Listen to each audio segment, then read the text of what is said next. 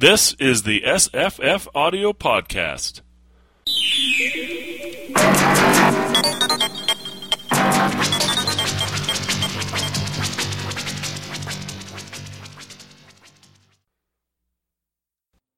Hi, I'm Jesse. Hi, I'm Tomome.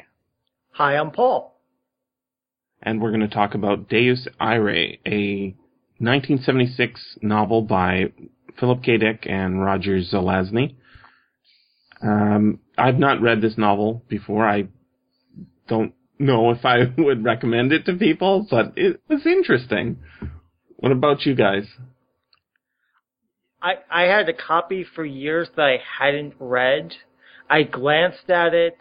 I bought it because, well, hey, it's Zelazny. This was before I got into it, because this was back when I would read anything by Zelazny, including his notes on a lunch bag. But and it looked and I put it to the side and never really got around to reading it for years thereafter. And I read it at some point, forgot it. Then I listened to the audiobook recently to talk about it here with you guys. Did you say you read it? Yeah. And forgot about it? I forgot most of the details, like bits and pieces came to me about Tibor and whatnot. And as I was listening to the podcast into the audiobook, I was like, oh yeah, I remember that. Oh yeah, there's the Great Sea, and it just, the pieces started to fall back together again as I had woken up from my Gnostic dream of a Gnostic dream. Gnostic dream of oblivion about what the book was actually about. Were you confused about things the first time you read it that were cleared up the second time? The book is opaque, to say the least, especially at the beginning. It takes a while to get into it, and listening to the audiobook, I was in that sort of state of you were letting it pass over you and through you. Yeah, I was letting it pass over and through me. It wasn't until he's actually on the pill that I finally really got my feet under myself again. Yeah, I think that's the book and not you, because I have the same experience. Yeah, me too. Like, I listened to the beginning, I was like, oh, I can't get into this at all. And then, I don't know, there was some scene that just caught my interest later on, and it seemed more simple or more accessible later. Like, I wouldn't recommend this book for everybody. Maybe for people that are super duper Philip K. Dick fans and also have an interest in religion. It might, this book might interest them. Otherwise, it's kind of an unusual, is this new wave? I guess it's a new wave kind of a book. I don't know. I think that's what some people call it. I think Scott might have mentioned that, but I don't like new wave stuff. I find it to be basically shitty. But I would say this is more Philip K. Dicky. See, I can't really figure out where Roger Zelazny comes in exactly. I don't know. I think he just had the knowledge of Christianity, maybe.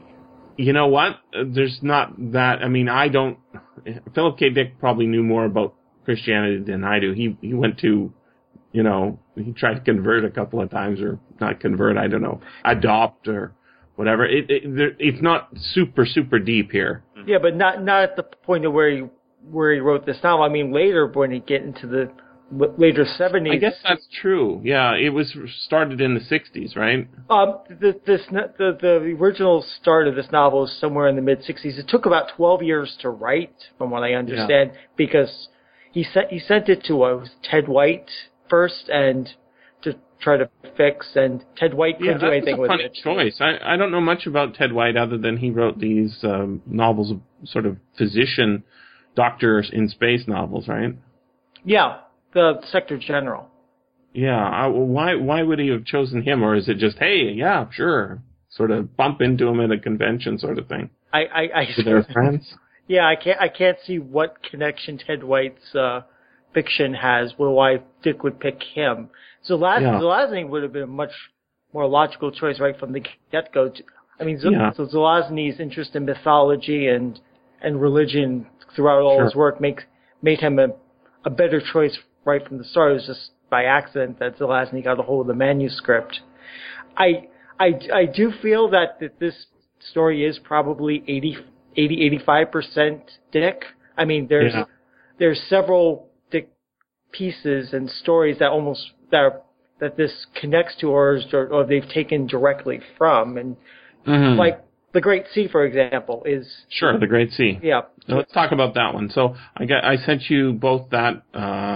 It's not public domain, sadly, but it was originally published in the 50s, and it's a story, a post-apocalyptic story, kind of similar. Guy goes on a sort of a pilgrimage, right? Did you read it, Tam? Unfortunately, no. Oh, okay. Well, Paul and I have both read it. It's basically, go for it. Explain it, Paul. It's post-apocalyptic. This village every year sends somebody to ask the local AI 3 questions. It's implied that if this sacrifice, which reminds me of things like the sacrifice of Athenians to the Minotaur, is not performed, that's totally what it's about. Bad things will happen. So every year they come up with 3 questions. They send some poor schmuck to ask the Great Sea, and every year the poor schmuck does not come back, and we learn why this poor schmuck doesn't come back. Yeah, because the questions, it does a really good thing, right? With the end is like, oh, I see the questions are not the kind of questions you would expect. It's like a Jeopardy game, right? It's like a Jeopardy game, and the computer knows much more. I mean, I get the feeling I was reading the story that the guy doesn't even really understand the answers. Sure. Especially the whole heliocentrism versus geocentrism. Yeah. He just doesn't get what's going on. And I found it interesting, having read the novel and listened to the novel first, and then seeing this, how it's handled in the book and how the computer is outwitted. Yes. Now, do you think that this is just a revisit to the same one in the story, or do you think that this is sort of just completely outside of that story? Like if you were saying whether they're in the same universe or not, it's probably before, right? Rather than, but see, I don't think it. There's not enough time for it to have been before, and not all the physical details are the same. But there's enough that I think that. Now I'm going to go on a slight tangent. Have you guys ever read the new Foundation trilogy that Benford, Bear, and Bryn did? No. I haven't even read Foundation. Oh, anyway, I'll make this brief. They asked these guys to write prequel Foundation novels, and the first one is by Gregory Benford, and I was reading it and I enjoyed it. There's a weird diversion in the middle of the plot where Harry Seldon and friends wind up getting put into the bodies of chimpanzees on this alien planet to try to escape the people who are chasing them. I thought it was odd at the time. I was like, okay, odd, strange, decent. Then a few months later, I was reading a Best of Gregory Benford, and I come across a story where the researchers are being chased by bad guys, and on the same named alien planet, and they get put their bodies into chimpanzees. And the detail in the plot was point for point. I was pissed off. The story predates the novel, so clearly Benford took his story, reworked a bit, and dropped it into the Foundation novel. Yeah, and it's annoyed me ever since. I haven't read it. It's a paycheck, right? Yeah, it's a paycheck. It's a paycheck. He doesn't care. He doesn't care about this. If you want to read this piece of shit, that's fine, but I'm getting paid. Which is why people write those books, right? All those Dune books and Foundation books that exploit the earlier goodness and make it shittier. I didn't quite feel that bad here. Well, yeah, Philip K. Dick was known for pot boiling and just turning out stuff left, right, and center. But it didn't feel like he was doing it so, what's the word I'm looking for? Cynically. Yeah, he wasn't as cynical. You know, when he's very, he's always looking for the truth behind things, right? And I mean, that's really what his shtick was. But when they offered him a boatload of cash to rewrite Do Androids Dream of Electric Sheep to make it more like the movie, he said, no, I'll not take the money. I just want my book republished. So he's like Tibor. He's in search of the truth. Absolutely. I think that he is sort of the viewpoint character, and all of the conversations that Tibor has along his pilg, that is, I never met Philip K. Dick, but if you spend enough time reading people's novels and hearing interviews with them and reading about what other people said, you sort of get a sense of how they are. That was just basically his thing, is to sit around thinking about stuff and thinking, well, if this is true, then that would be true. Wouldn't that be cool? And then the next night, completely different, sort of same thing, but completely different. He couldn't stick to any one thing because all these intellectual problems for him need to be worked out, but they don't have to stay as the gospel for him, right? There's no fixed ground that he's always, he builds upon. He just sort of reworks the same territory with a little bit of a different spin. And so I would say this is like his tackle on religion. But he's tackled it many times in other books. It's also very similar to another Philip K. Dick novel called Dr. Blood Money. Yeah.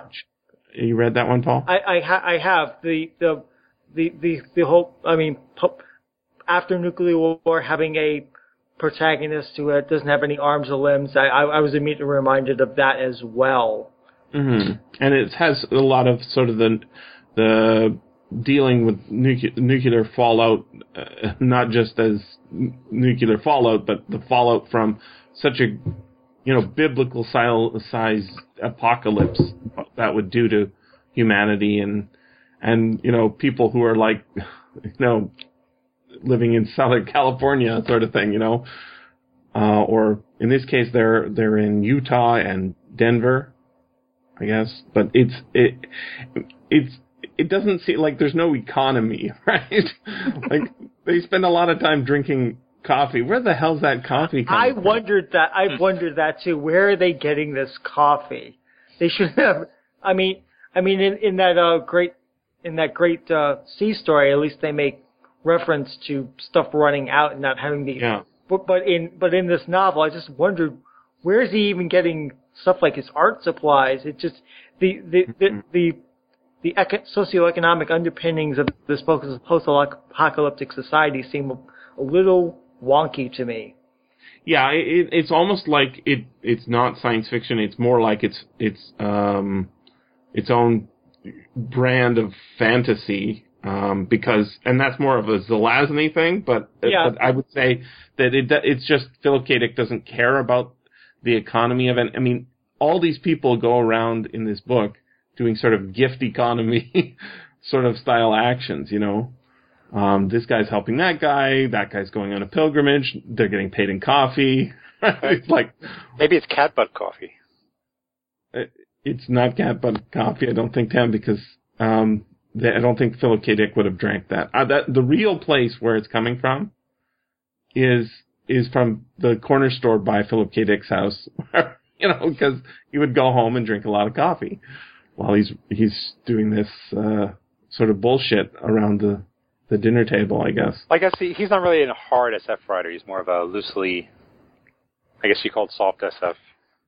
Yeah, just bending it to whatever point he wants to make. But the thing is he can, like if you read The Man in the High Castle, he does a ton of research.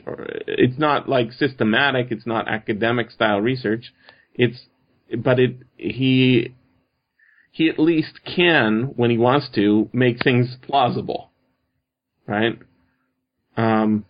It's not, the concerns of everybody in this story are very, not about, getting 3 squares meals a day. The closest we come to that is the guy at the end, drunk, who's worried about his bottle.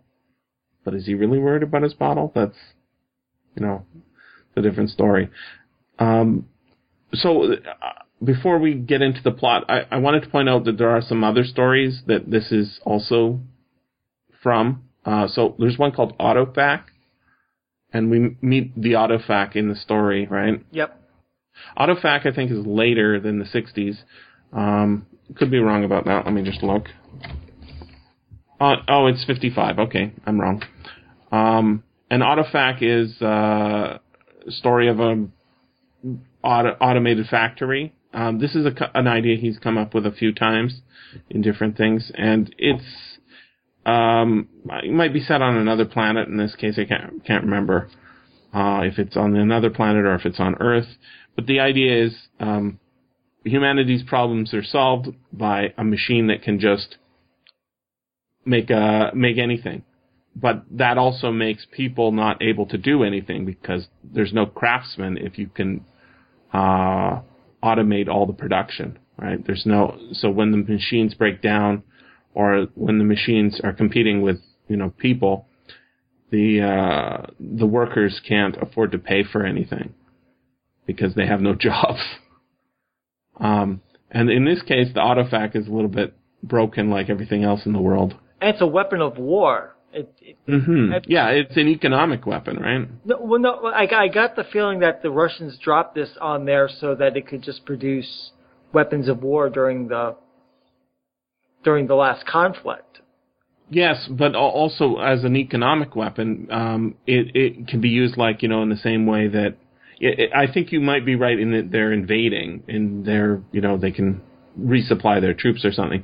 But it can also be like, in war, one of the things they can do is they subvert the enemy's economy by printing up fake money and flooding it into the nation. Using Gresham's law, yeah.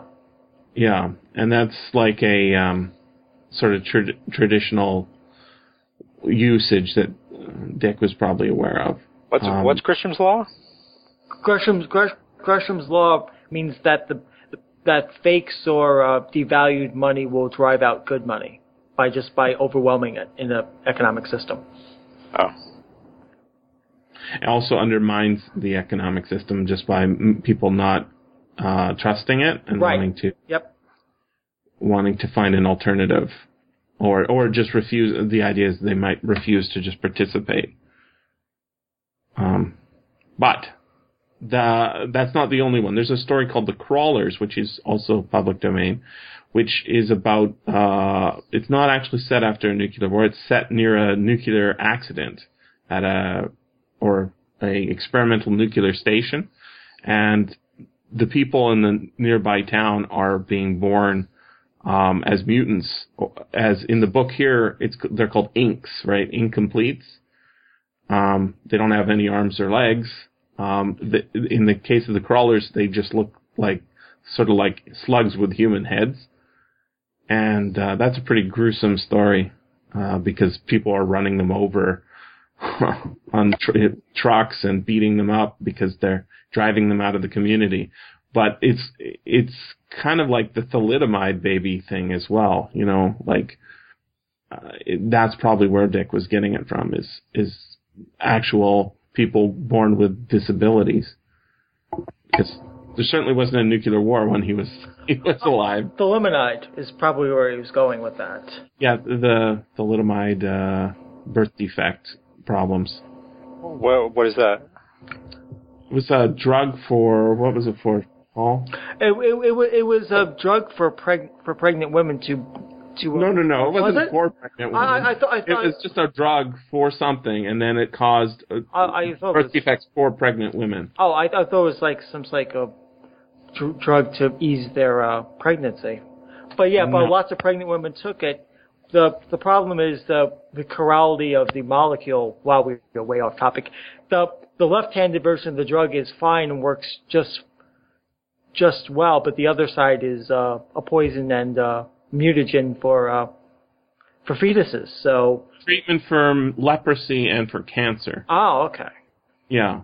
And yeah, so if you happen to be pregnant and taking this drug, the way it worked is it reduces blood flow in capillaries or something. So babies that would be born that were submitted to it wouldn't have fully grown limbs because in the developmental stage, the arms and legs wouldn't be given priority, just like your arms and legs aren't given priority when you're freezing to death. Something like that. But yeah, so this is a problem that's like, hey, it's funny, all these women are having birth defect babies. Why would this be happening? What's in common? And, it's thalidomide. Okay. And so I believe they still use it, but they try and limit it to people who are not going to. Also, they put a lot of restrictions to make sure that the right version of the molecule is used, rather than the one that causes all the problems. Mm-hmm. That's the real tragedy of thalidomide.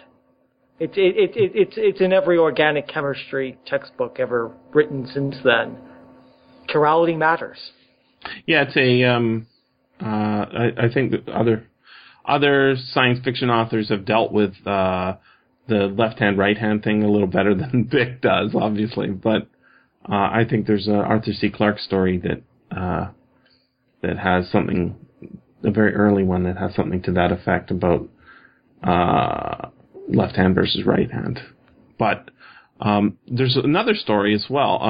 Do you remember in the book, guys, there's a scene with an apple tree? An apple tree throws down its withered apple. Oh, he was being tempted in the desert or something by the apple? Well, yeah. And that scene, that's also from another Philip K. Dick story. There's a story called Of Withered Apples, which is a very strange fantasy story about a girl whose husband gives her permission to go out and, I guess, play in the yard. And she leaves the yard and goes up to visit an apple tree.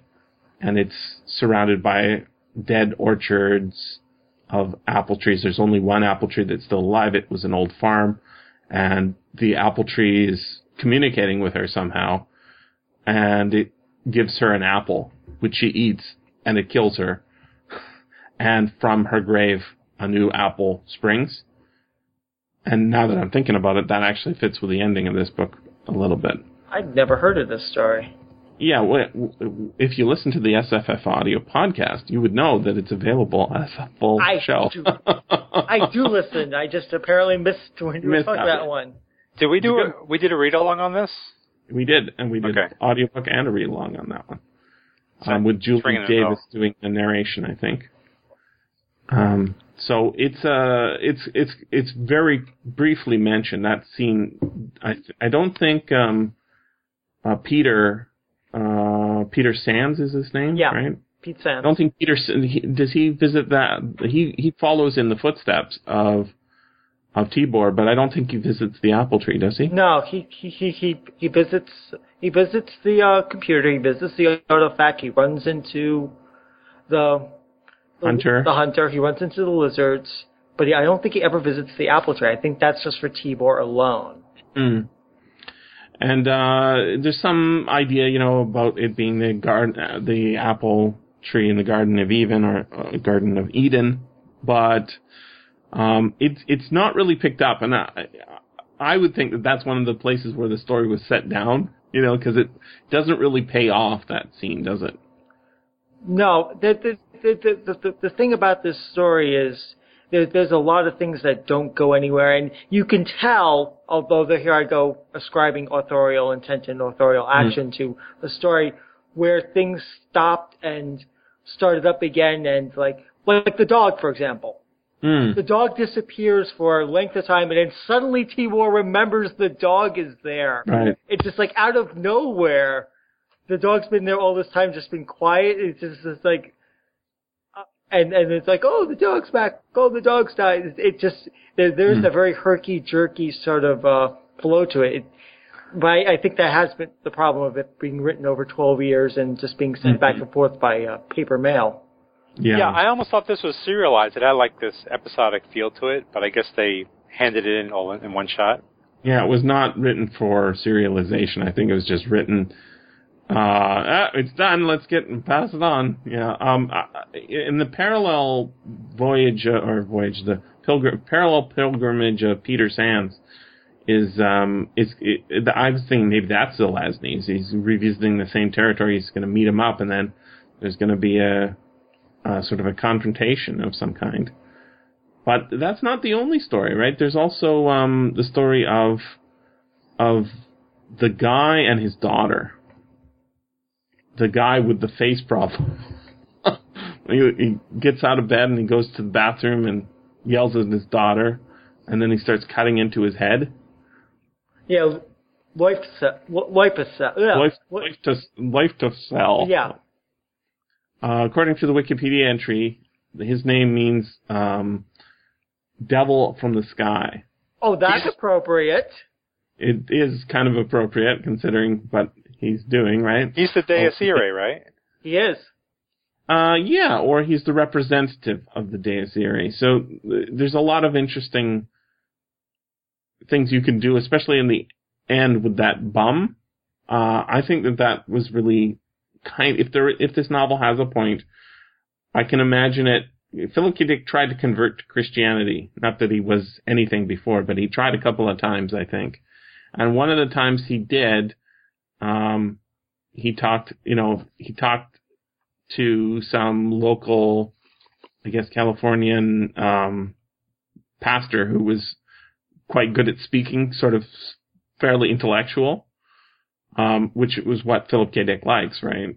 He likes, but the thing is if people come to your door, knock, knock, hey, would you like to convert to our religion, which was very common then and still is, I guess, happening now. There are a class of people who don't just say go away, or they don't just say come in and show me what you got because my life's kind of crappy. But there's another class of people who they come in and they listen, and then they say, what about this? Because they know all the facts, right? That that Jesus came to earth and that he died for our sins and all that stuff. They know the facts, but they just sort of want to engage with somebody who believes because they like that idea of belief. And that, I think, is how Philip K. Dick would look at it. Because if you think of, if you guys have both been in churches, I'm sure. If you go into the church, often they will have a cross on the wall. Often. Not always, I guess, often.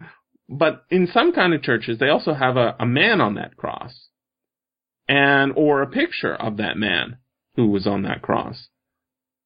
But where does that picture come from? And that, I think, is where the story, if there is a point to it at all, really is working, right? Is that picture is not really Jesus, because in the Bible, nobody actually took a photograph of him. It's just a representation of what they think he was like, right? He's a guy, not too ugly, because it doesn't say anything about him being ugly.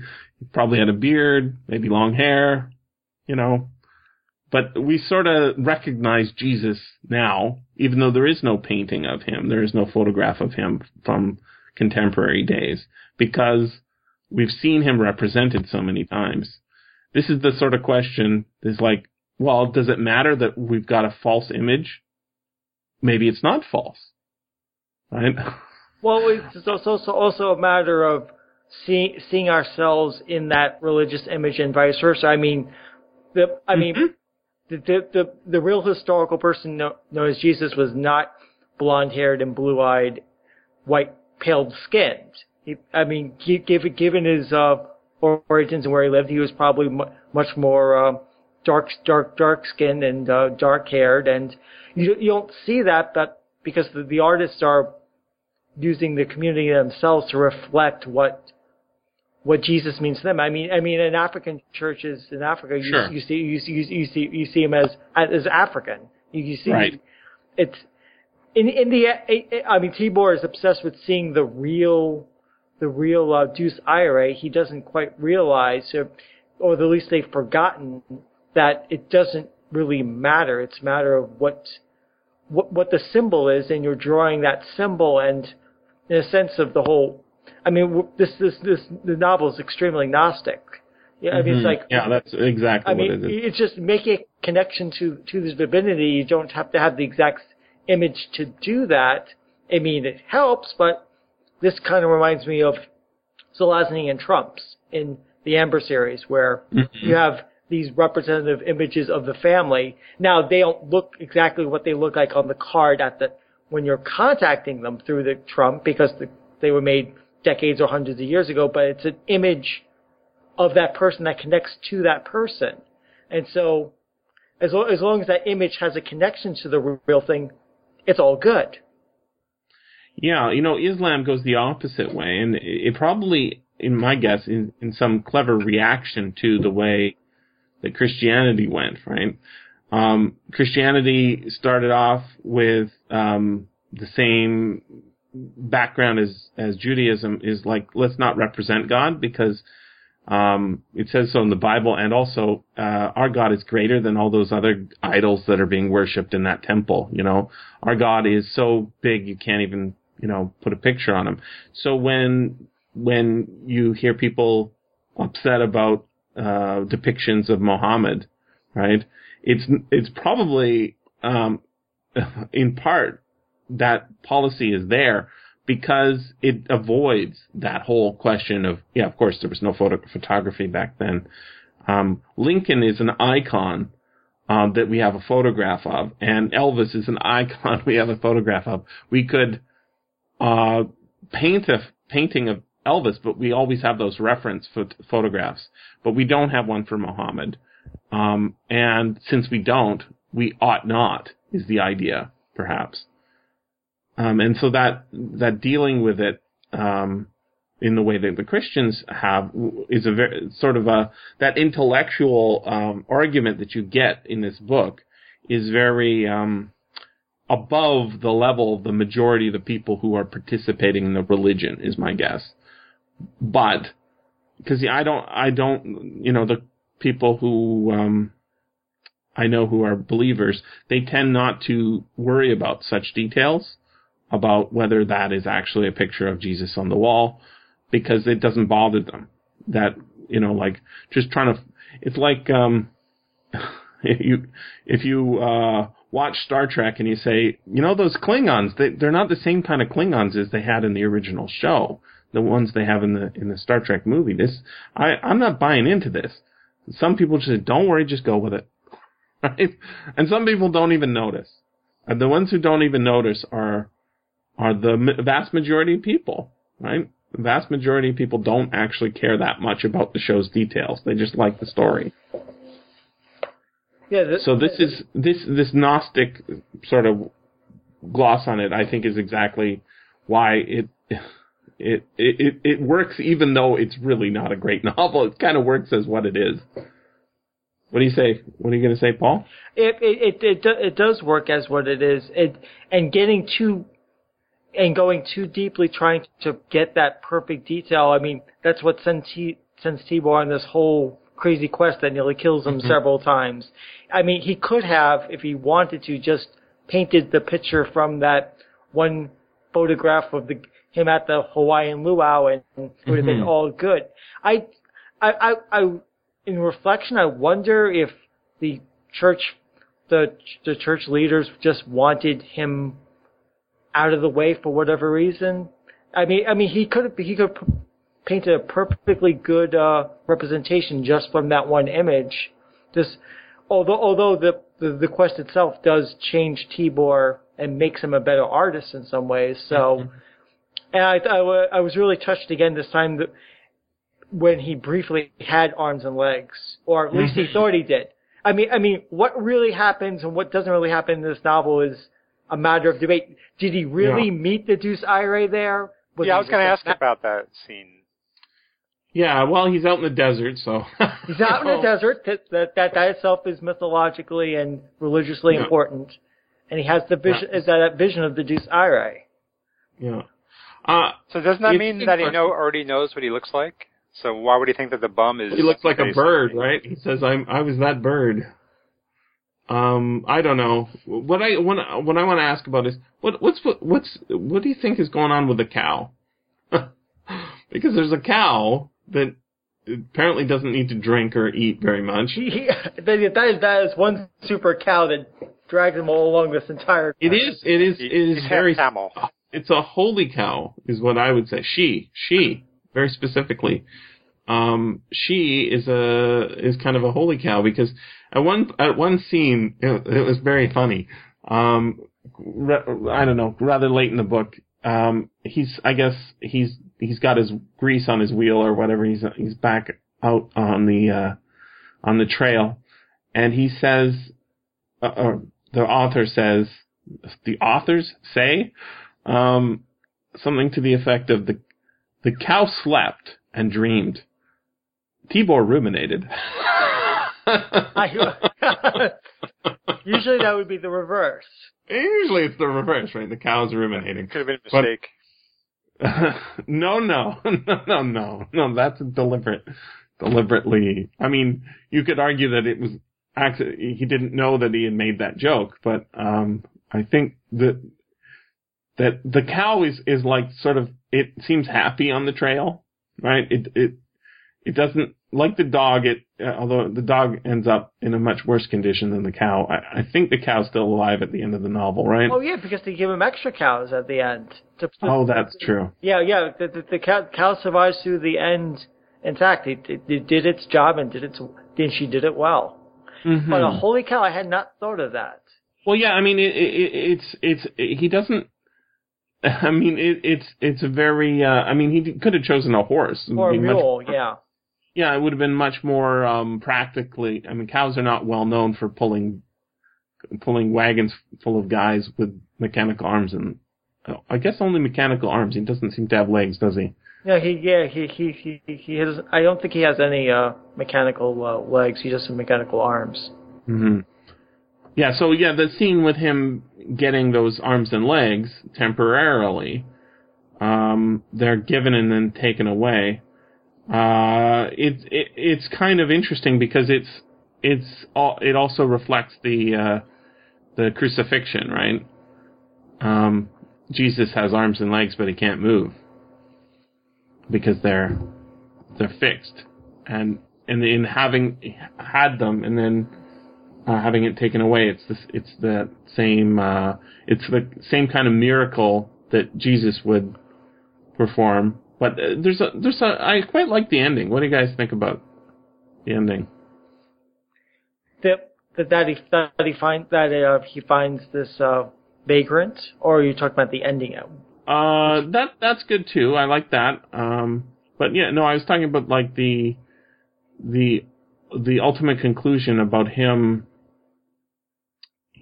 figuring out whether it matters or not.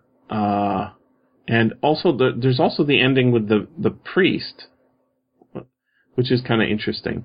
But the dissolution of Luftefell, right? He's dead. Oh yeah, and then he meets his daughter, and his daughter is cured, or at least healed. Yeah, her retardation is gone, or which suggests that yes, he does take part in divinity. He was the incarnation of the Deus Irae. It does seem to confirm that, as unlikely as the Christians seem to think that this guy could ever be a divinity. Yes, he did partake in divinity. Was he the same power that visited Tibor on the road? If Tibor really met somebody on the road, is it the same power that Pete Sands dealt with in his drug dream? Although that seemed to be more the Christian God than the Deus Irae. Yeah, it seems this is a case, and this might be some of the Zelazny influence, that yes, all the divinities do exist in this novel to one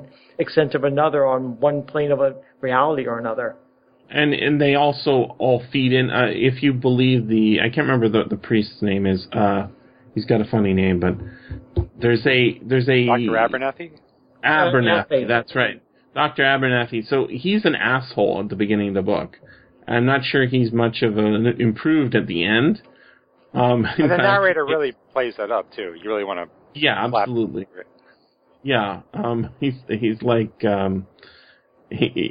because he's playing devil's advocate a lot of the time, which you wouldn't think he should, given his position. But at the end, he makes this very dubious connection between the ozone in the air that day, and then we're led to the conclusion that it's because of the passing of Luftefell, right?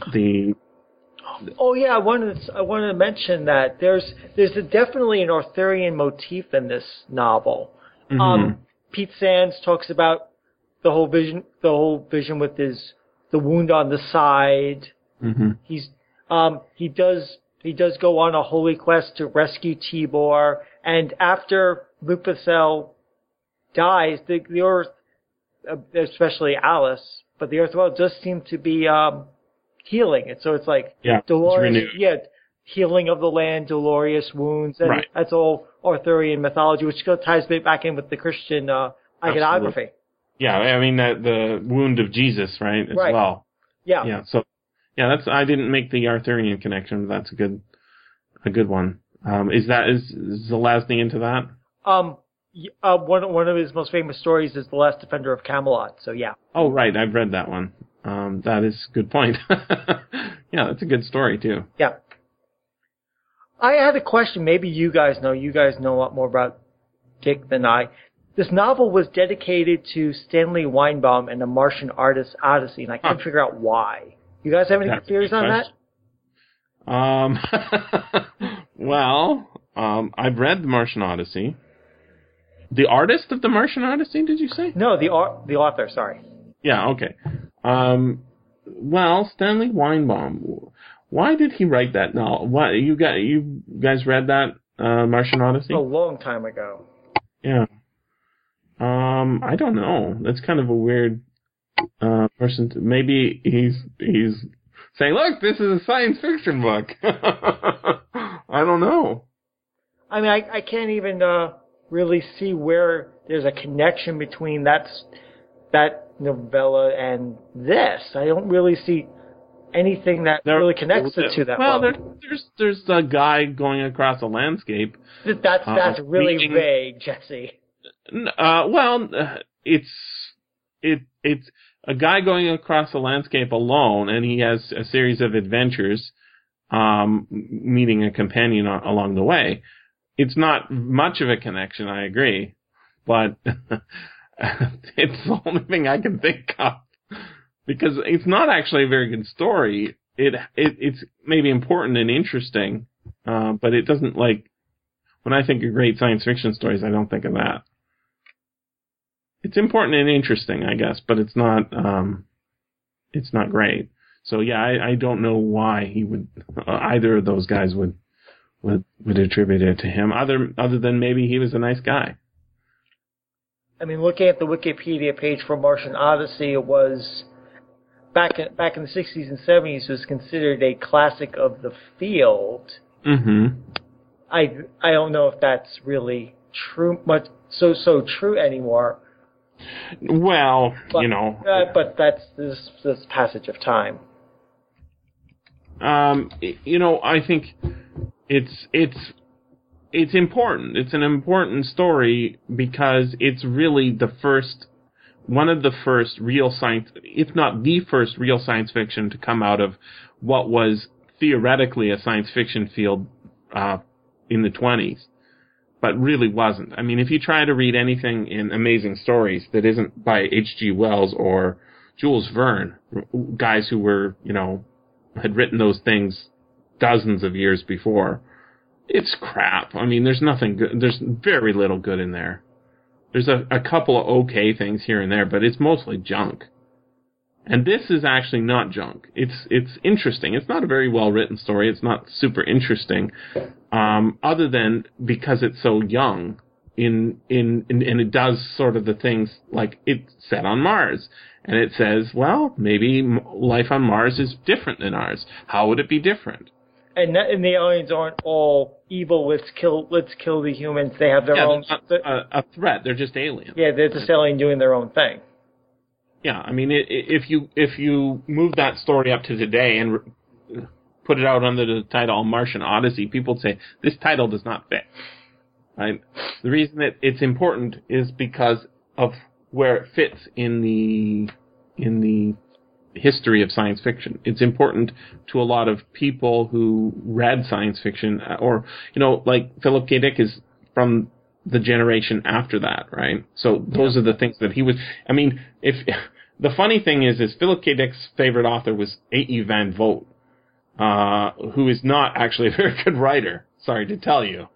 Well, his style. I can see where Dick gets some of his ideas on style from Vogt. I mean, changing things up every 1,000 words just for the sake of throwing a plot twist is very very Dixian or Bambodian, if you want to go that way. There's stuff you could see why he would be interested in it.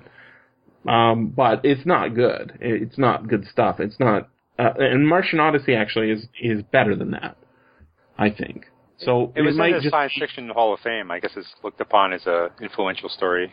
It is an influential story. I think a lot of people would say, "Wow, this is the model that we're going to try and go at." Not that they actually wrote that, but you can see how important it would be, and so it might be a callback to somebody who's maybe when did Weinbaum die? Maybe he was getting old. Stanley G. Weinbaum, 1935. He died very young. Wow, so, he died almost a year after the story. Wow.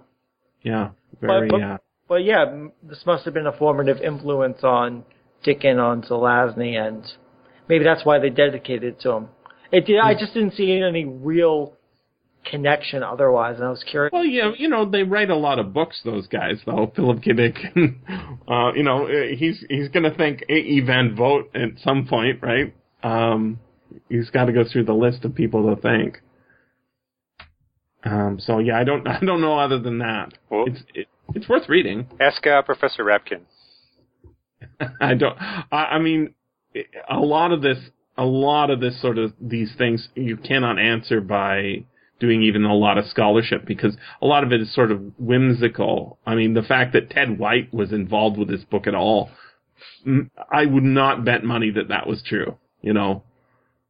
If you said Roger Zelazny, I would say, I don't know, maybe. But Ted White, no, I don't see how he could be connected, because there just happen to be science fiction writers of contemporary era. I didn't even know they had any conversations.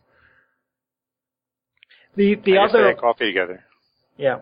Yeah, that's probably right. And talked about religion, probably.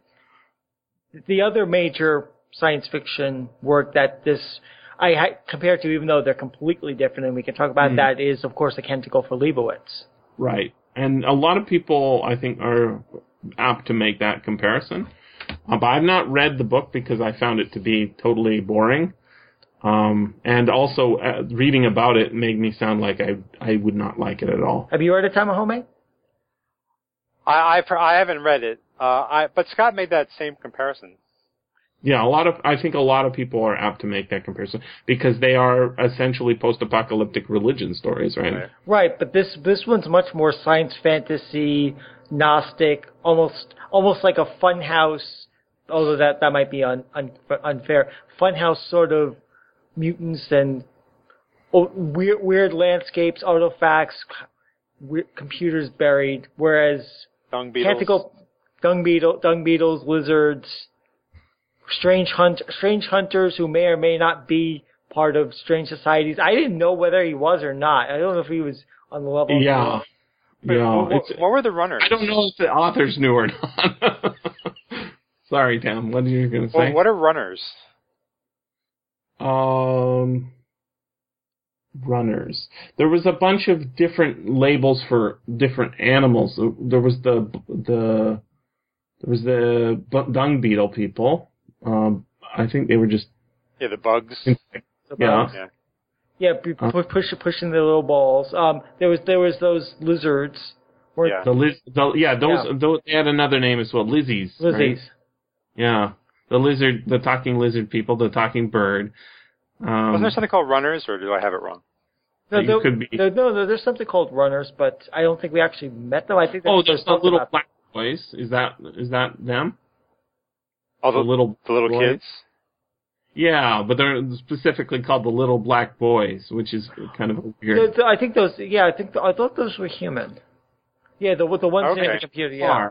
But they're a certain kind of human because they don't attract the interest of the sea, the Great Sea, right? Right. It's kind of like the Great Sea only will eat if it's hungry, or if you've got a good question. Right? And you can't be a virgin. Maybe that's what it is. I think that's the original myth. I don't think that. In the original story, The Great Sea, he's got he's got a girlfriend, but I don't know if he's married. I don't think the implication in that story is that he's going to come back and marry the girlfriend, but actually he's being sacrificed, right? Because nobody expects him to come back. Right. But I guess that was true of the original myth as well. Nobody expected them to come back. You know what story I was thinking of? I have no mouth, but I must scream. Oh, the elephant, yeah. Oh, because of the machine god and the mad machine god? Right, and at the end, the guy becomes like a slug at the end. Spoiler. That's right. Yeah, the guy does get transformed by Am. It's about the right time, but that's in the 70s, isn't it? Well, I don't know if Dick read it, but I just... No, I don't think it was, because this was mostly written before. Right. Actually, I heard the audio drama of that, and David Soul was the guy that was turned to a slug at the end. It's 1968 and 1967. That's that old? I would have thought it more 70s. I didn't realize it was that old. Yeah. Yeah, that's a disturbing story. Yeah. I like the I mean, that's sort of Harlan Ellison's take on religion too, right? Because the name of the supercomputer is Am, right? And that's also another name for God. I am that I am, yeah. Oh, yeah, they mentioned that in this story. I am who I am, and that's all that I am. Yeah, that's Popeye. I know. Popeye's God as well, apparently. But yeah. Good. Well, he has superpowers when he eats his spinach. That's right. It's the fruit from the garden or something. I don't know. He brings on the Deus Irae after he eats spinach. That's right. No, I think there's something cool about the ending of this book, because it says it has this idea of, good comes out of evil. Oh, sorry, evil comes out of good. No, wait. Evil turns into good. The ends justify the means? Well, or the means justify the ends? It's all for the good. Which is also, by the way, now that I think about it, that's the philosophy behind Candide. Have you read that, Paul? Yeah, Voltaire, isn't it? Yeah. Yeah, Voltaire's Candide. Everything that happens is for the best. He's the eternal optimist. That's right. And of course, everything that happens is terrible, and so it's like ridiculing the idea. But in this case, it's not ridiculing the idea. It's taking it seriously, because there's been a nuclear war, right? And so one reaction to that is say, "Oh, it was good. It was good that we had a nuclear war." Why? Well, because I guess we just worship the Deus Irae, because he's obviously very powerful. And it's all for the best, right? Because just like in Noah, right? The story of Noah and the ark. It's good that God destroyed everybody on the earth except for Noah and his family. It's good. Why? Well, because God's good. It's a spring cleaning. The ultimate spring cleaning. That kind of logic, like if you've talked to people who are very religious, they don't tend to get stuck at that point, right? They don't say, "Wait a second, are you telling me?" But see, Philip K. Dick is funny, and I don't know about Zelazny, but Philip K. Dick is funny because he'll get stuck at that point, and then he'll try and figure out a way that maybe I'm wrong. And that's what kind of happens here, because what happens at the end is this evil that happened to the world, the destruction of everybody caused by Luftafel, is ultimately a good thing because the dung beetle's happy, I guess. There's some people still alive. The palm trees are blooming. Somebody's going to enjoy that sermon that Dr. whatever his name is. Abernathy's that name, by the way, is a very Philip K. Dickian name. It comes up a few times. Why is he a doctor and not a father? I think it's a doctor of theology. Yeah. Is my guess. Oh, okay.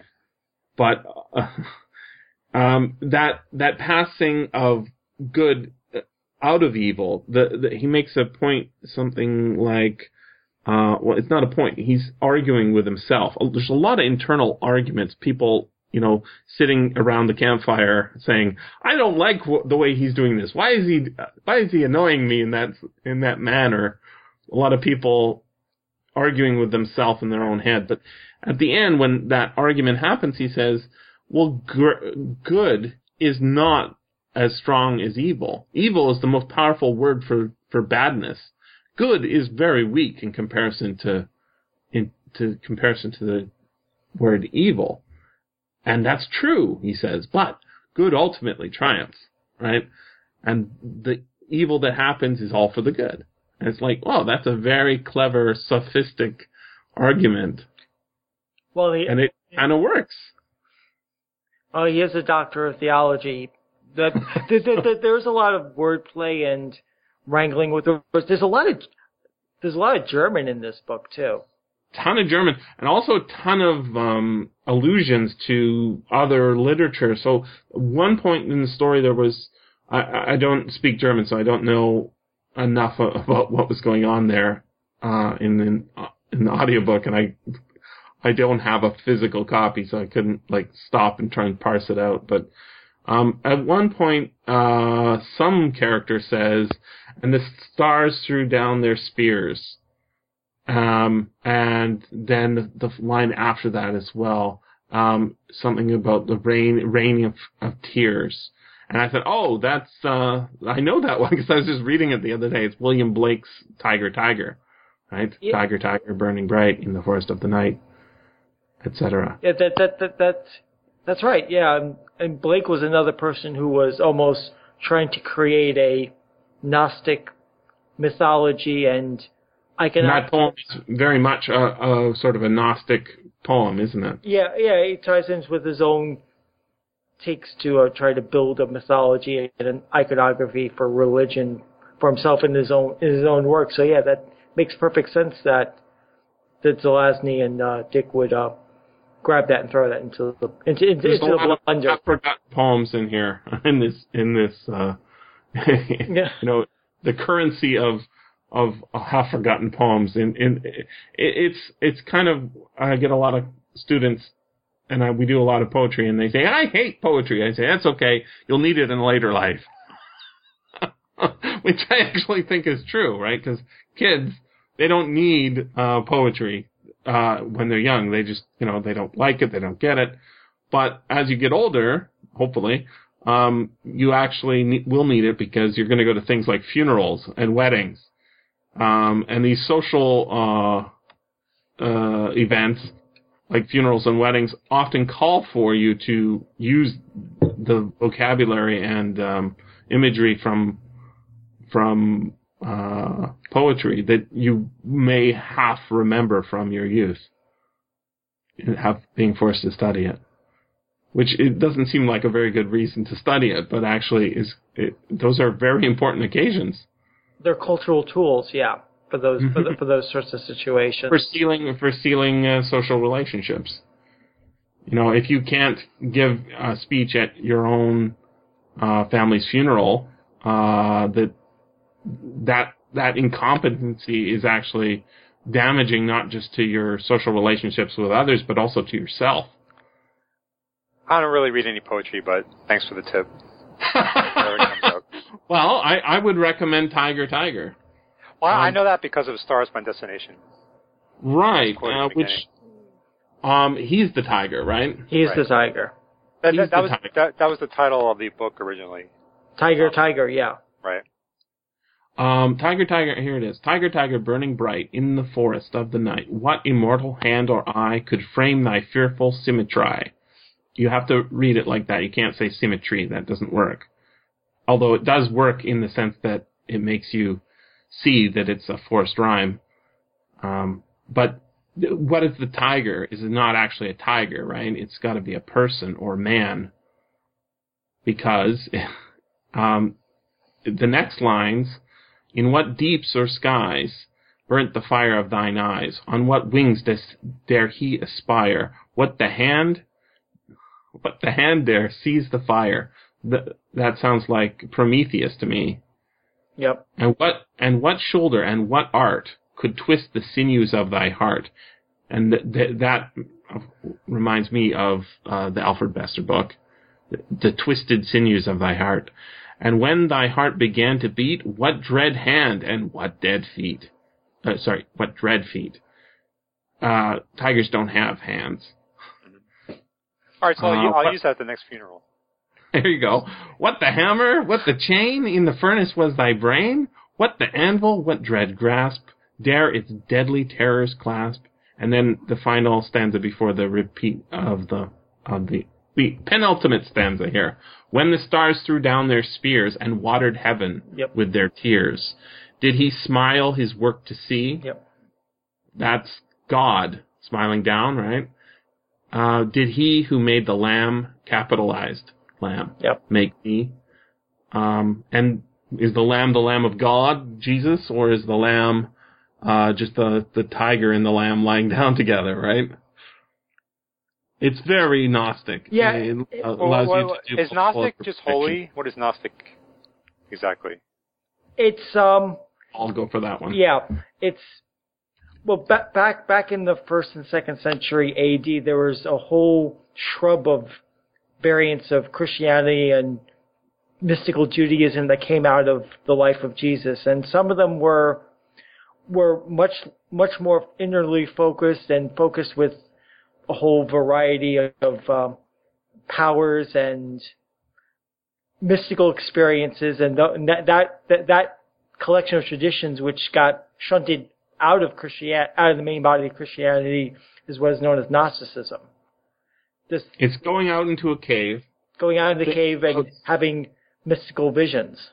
Yeah, thinking about stuff and then writing it down and then sharing that with a bunch of other weirdos who go out into their own caves and writing it down and then...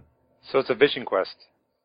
It's kind of a vision-y quest, but it's specifically usually focused on the previous revelations, right? So that's the thing is a lot of religion is revelatory, right? You have it revealed to you. You see behind the curtain. You hear about somebody else here, going behind the curtain, then you go out and do it yourself. And this is what happens in this book, and that's why it's so Gnostic, right? I mean, to tie in with contemporary stuff, you heard about that fragment that they found of that mentions Jesus being married. That they've just reaffirmed that it was written at that time and it's not a forgery. Right. But there's a whole lot of stuff that must be buried throughout the Middle East of all sorts of variant traditions that died out or never really went anywhere. Yeah. All the different stories about Jesus are really just sort of gnosis that's been canonized, right? It's been made to be official, at the Council of Nicaea and other such places. Yeah, and the thing is what they do is they pick out the cool stuff and they say, "Wow, this really works," right? And it's religion is Jesus fan fiction. If you're a Christian, it's people who are not Jesus writing about Jesus, and saying, "Wouldn't it be cool if?" And so a lot of it, I think, is along the lines of the thing I hate about a lot of these modern movies that go back and do old stuff is they do what's called fan service, like where they say, "Oh, we're going to give the shout out to," right, whatever. So did you guys see the Veronica Mars movie? I did not. I'm not really a Veronica Mars fan. Oh, man, that's a good show. I want to see it. Well, I think it's a great show. It's a really, really fun show. Don't watch the movie, though, because it's got way too much fan service in it. It spends half the time just meeting up with old characters and say, "Hey, where you been in the last 10 years?" sort of thing. And that sort of hurts the story, which is a good story. Did you listen to the audiobook by the star of the movie? No, I didn't. But I saw the movie. So yeah, I think if this is Philip K. Dick's and I guess Roger Zelazny's take on one of these vision quests. But so many of the other books by Dick are like this anyways. Like there's one we did as a read-along with Julie Davis called Galactic Pot Healer. Yeah, I've read that one, yeah. And that's a much more lighthearted one. Tam, did you read that one? No, I haven't. It's a good book. In fact, I think it's one of his better novels. And it's kind of the same idea. It's a guy sort of having a crisis of faith, and he gets a call from a god to come help him. And it pays off a lot better. There's no, dangling plot lines or animals that don't serve the purpose of things. So this is not really a great book. It's interesting, and I wouldn't recommend it to people who don't like Philip K. Dick stuff to begin with, but it was worth reading. But yeah, it does have a pretty awful difficulty getting started. And it doesn't know quite where to start the story, which can be a fatal flaw. But I think he just started writing and it never really cleaned it up at the end. No, there's not enough editing going on in this book, that's for sure.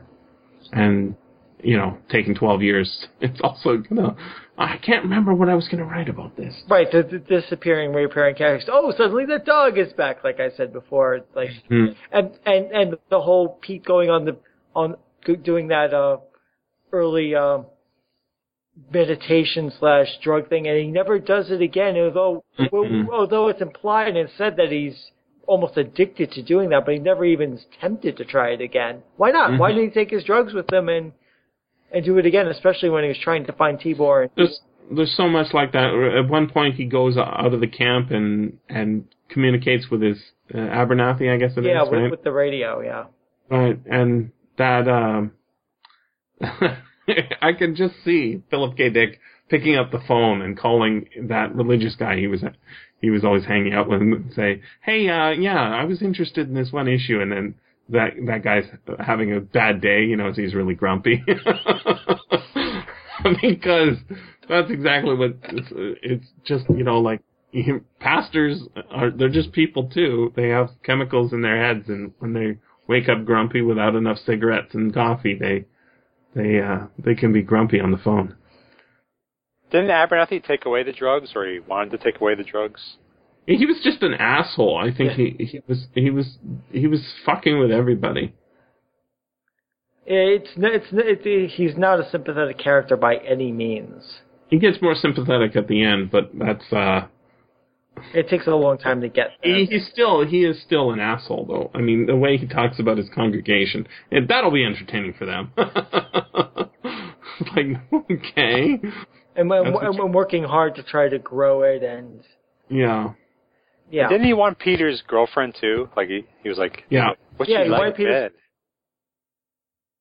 Yeah, that was kind of creepy. He's an asshole. I have a feeling he's based on a real person. Or at least one or more real persons. This has been the SFF Audio Podcast. Please join us at www.sffaudio.com.